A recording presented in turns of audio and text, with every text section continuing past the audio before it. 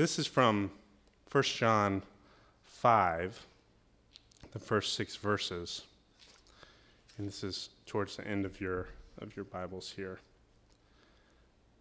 Everyone who believes that Jesus is the Christ has been born from God. Whoever loves someone who is a parent loves a child born to the parent. This is how we know that we love the children of God, when we love God and keep God's commandments. This is the love of God. We keep God's commandments. God's commandments are not difficult, because everyone who is born from God defeats the world. And this is the victory that has defeated the world, our faith. Who defeats the world? Isn't it the one who believes that Jesus is God's Son? This is the one who came by water and blood, Jesus Christ. Not by water only, but by water and blood. And the Spirit is the one who testifies, because the Spirit is the truth. So, all of this, this is a little bit of a strange passage, especially the end, but if we've been reading along and following along, we see that this is very much in line with how John, the writer of 1 John, is working here. Imagine 1 John is kind of like a spiral staircase that maybe even starts wider and then gets narrower at the top, so you're circling around these themes, and every time you see it, you're like, oh, I've read that before, I've seen that before, but maybe it's a little more intense every time that he calls back to something he's already talked about. So like in the previous weeks, we've talked about God's tangible love. We remember that? He says this love that you've heard, that you've said, that you've held in your hands. Or talked about God's family-making love, which calls us little children, brothers and sisters, first to Jesus and then to each other as sons and daughters of God. We've talked about God's extravagant, prior love, that we love because God first loved us. And we've also heard about God's, last week, dynamic love that spins us out and calls us to boldly love in an outward way. It says you have not seen God, but every time you walk out of your door, you see your neighbor. And that's where you express God's love. That's where you experience God's love. In the least, the last, the littlest, the lost, and the closest to death. In the most unlikely or hardest to love places in your daily sphere. And so now, today, at the end of this passage, we get this kind of enigmatic spot where we haven't heard these words before. So this is the one, Jesus, who came by water and by blood. Not by water only, but by water and blood, and the Spirit is the one who testifies, because the Spirit is the truth. And I was just kind of captivated by that, because I knew I couldn't skip over that, because you guys would be sitting there being like, what does that mean, the water and the blood, and why did he take the easy pass to not talk about that stuff? So when I read that, and this is normally a good tip, if you have any alarm that goes off in your head of hey, I might have heard that before, I might know a little of something, then you go back to that and you refer to that other passage. So if we remember in that passion narrative of Jesus on the cross, there's this moment in John 19 where the soldier, Jesus dies, and into God's hands he commits his spirit. And then it says a soldier doesn't break his bones. Actually, this is what it says, verses 33 through 37 in John 19. But when they came to Jesus and found he was already dead, they didn't break his bones. Instead, one of the soldiers pierced Jesus' side with a spear, bringing a sudden flow of blood and water. Instead, it says, the man who saw it has given testimony, and the testimony is true. The man who saw it gave testimony, the testimony is true. The Spirit is truth. It says, he knows that he tells the truth, and he testifies so that you might also believe. These things happen so that the scripture might be fulfilled. Not one of his bones should be broken. As another scripture says, they will look on this one they have pierced. So a couple things are happening here. First, this man witnessing, thinks that the water and the blood flowing from Jesus' side is apparently significant enough to warrant our belief in Jesus. He says, he tells the truth that you should believe in Jesus because water and blood come out of his side.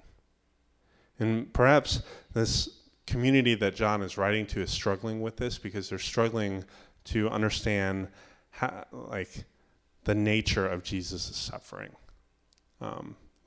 It wouldn't be hard for them to imagine a human being suffering a death via crucifixion, but it would be really hard for them to imagine a God in the flesh, their Savior, suffering death via crucifixion. So they came up with all these ideas about how maybe Jesus only seemed to be God, or maybe he didn't really die. He was kind of like, this God-man who could kind of glance to the side at the camera and kind of wink because he knew how this whole thing was going. But this witness says it is by the blood in the water, by the bodily fluids coming out of this man's side. Like when you are pierced and deflate like a balloon, you are really dying. And that's enough to elicit our belief in Jesus. That's exactly what should elicit our belief in Jesus. That we don't believe in some like ghost-like God-man, but this real person who suffered this death on the cross. The water and the blood also testify to this other main point, that Jesus truly was the Lamb of God who takes away the sins of the world. And we know that because it says they didn't break his legs. That was what those scriptures alluded to, was this perfect sacrifice. You don't give God your second best. You don't give God your lamb with a broken leg. You give God the perfect, unblemished sacrifice to stand in for a sinful world, to stand in for the sins of God's people. This was like a Passover meal that would bring about deliverance from sin and slavery and death. So there's this whole other level also when we read this text, especially during this Easter season, which 6 weeks ago we invited 2 brothers into this family that we have via baptism. That the water and the blood might also stand in for these huge symbols of our faith, like the water being baptism, where the heavens are ripped open. That's what Mark's gospel says, and a voice comes down and says, "You are my son, my beloved, in you I am well pleased." And that's what happens at each and every one of our baptisms. And that's what happens when y'all sit here and watch Gary up there, is you remember when that was spoken unto you, even when, maybe before you could remember, before you could hear that for yourself. That God is saying, "You are my daughter in whom I'm well pleased. You are my son." And I can say that to you because I can say that to Jesus. So this water that was once this site of chaos, like remember that in the Genesis story? Like there was just water, like that's actually why sea monsters happen in like ancient mythology, because the water was just where crazy stuff happened and there was chaos, and that's where bad stuff happened and you go and you don't return. But the water that was once a site of chaos becomes a site of blessing. It becomes the place where the Spirit dove comes down and creates and recreates. This is what happens after the flood, those waters of death and chaos, and then the dove comes down bringing the olive branch of peace. And God says, "I promise I will not do this again to you. We are done with chaos. We're bringing about peace." Rowan Williams, former archbishop, notes this about our baptism. He says, if we ask the question, where might you expect to find the baptized, those of us who have been baptized, one answer is in the neighborhood of chaos is where you should find us. He says, it means you should expect to find Christian people near to those places where humanity is most at risk, where humanity is most disordered, disfigured, and needy. Christians will be found in the neighborhood of human confusion and suffering, defenselessly alongside those in need. If being baptized is being led to where Jesus is, then being baptized is being led towards the chaos and neediness of our humanity that has forgotten its own destiny. Where might you expect to find the baptized? In the neighborhood of chaos. But this water, it also cleanses. This baptismal water, it's a beautiful visual aid of our repentance, turning from what we were and what we thought we knew into something new and something unknown and something risky and something beautiful. The water present at any, this water is also kind of the water present at any sort of birth, right? Especially a new birth, like you've been born into the Spirit. And so like, if we remember Jesus' talk with Nicodemus at night, Nick at night, right? Nicodemus went to him at night because he was so nervous about being this religious guy who had these serious questions, right? So he kind of did it under cloak and dagger and went to Jesus and said, all this sounds great. And Jesus says, yeah, but you got to be born again. And he says, how can I be born again? I'm like in my 40s. Can I crawl into my mom's womb and be born again? And Jesus says, no, you must be born anew by the Spirit. And we're so used to that terminology, to be born again, that we don't realize how revolutionary an act of birthing by the Spirit, this breaking water for the groaning creation that yields new life, a new creation right in the midst of the old. And so we have this water flowing from Jesus' side, hearkening in new creation. And then there's the blood. And maybe the blood might also, on another level, signify our communion that we'll gather around in a minute, where we remember the cross. Jesus' blood spilled at the hands of empire for the sake of our sin. Like the cross, those beams are literally the crux, the intersection of the world's sin and brokenness vertically, like against God, the ways we've broken communication, we've severed our covenant, we've broken faith, all the way back to our ancestors in the garden, but also horizontally. The ways that we perpetuate alienation and rebellion, that we hurt creation, that we oppress and we fear our neighbors. Further cracks that obscure this beautiful icon, this image of God in each of us, every person you've ever met or ever will. And then at the center of that, at the intersection, the center of the universe, stands this Jesus on the cross, dying a criminal's death, and in so doing, submitting to the worst the world can do to righteousness. To continue, Tammy, who preached last week, her kind of riff on Burt Bacharach, on what the world needs now is love. Like, that's not what we want. We might need love, but how we treat love when we get love is, we treat it like that's not what we want. We need it, but we don't want it.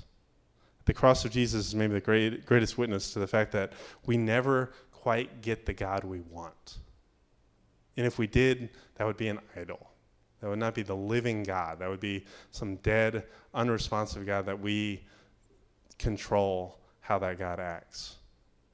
Not the living God of Abraham, Isaac, Jacob, and Jesus, or the living God of Sarah and Rahab and Ruth and Mary. And then 3 days later, the Spirit of this living God calls Jesus forth from the grave, and everything we thought we knew about how the world works is changed forever. Everything we thought we needed to do to preserve our life was now challenged because death's sting was relativized and made small.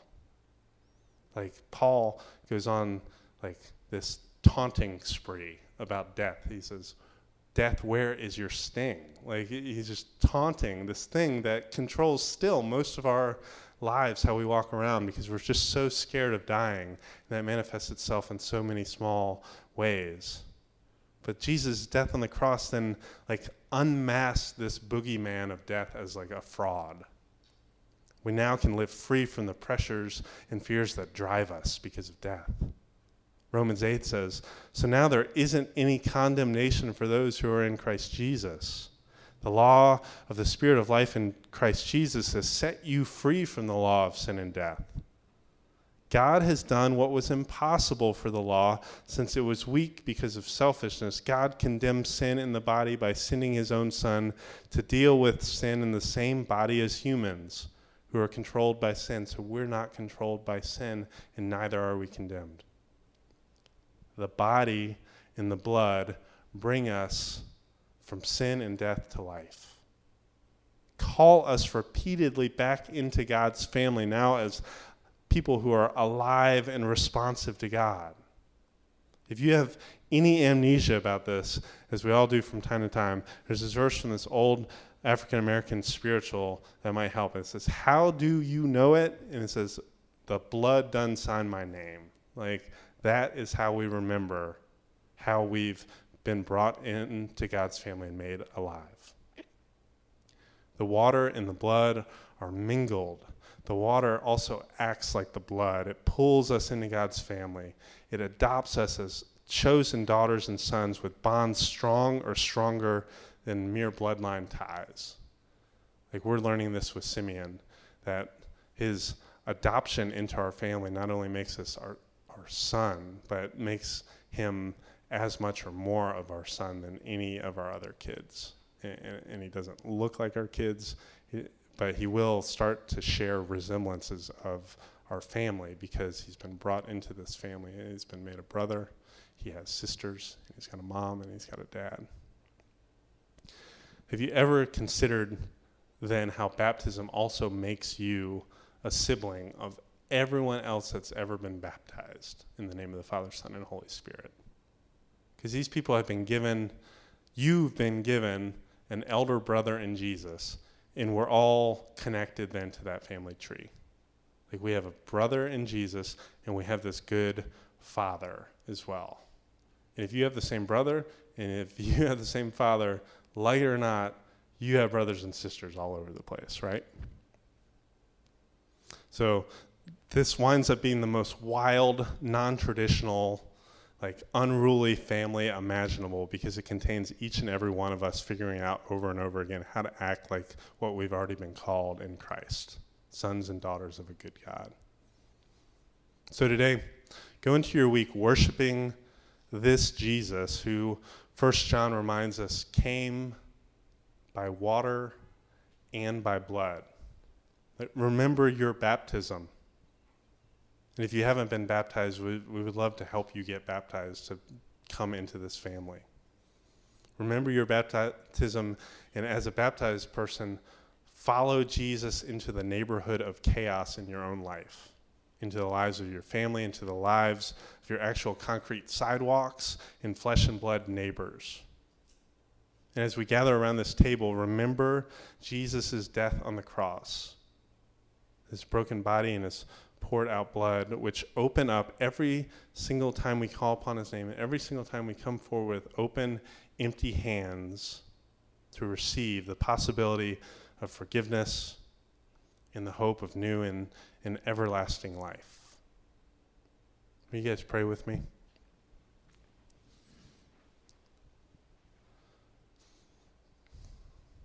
And Father, for the water and the blood that flow from Jesus' side, we give you thanks. It's by that water that we are baptized and brought into your life. It's by that blood and that body that we're sustained and made part of your body, active and working in this world. Give us imaginations, give us minds that remember your goodness and faithfulness. Give us courage to enter into the neighborhood of chaos around us, knowing that your Spirit is hovering, ready to make peace. And we thank you for this word. We thank you for all these gifts in Jesus' name. Amen.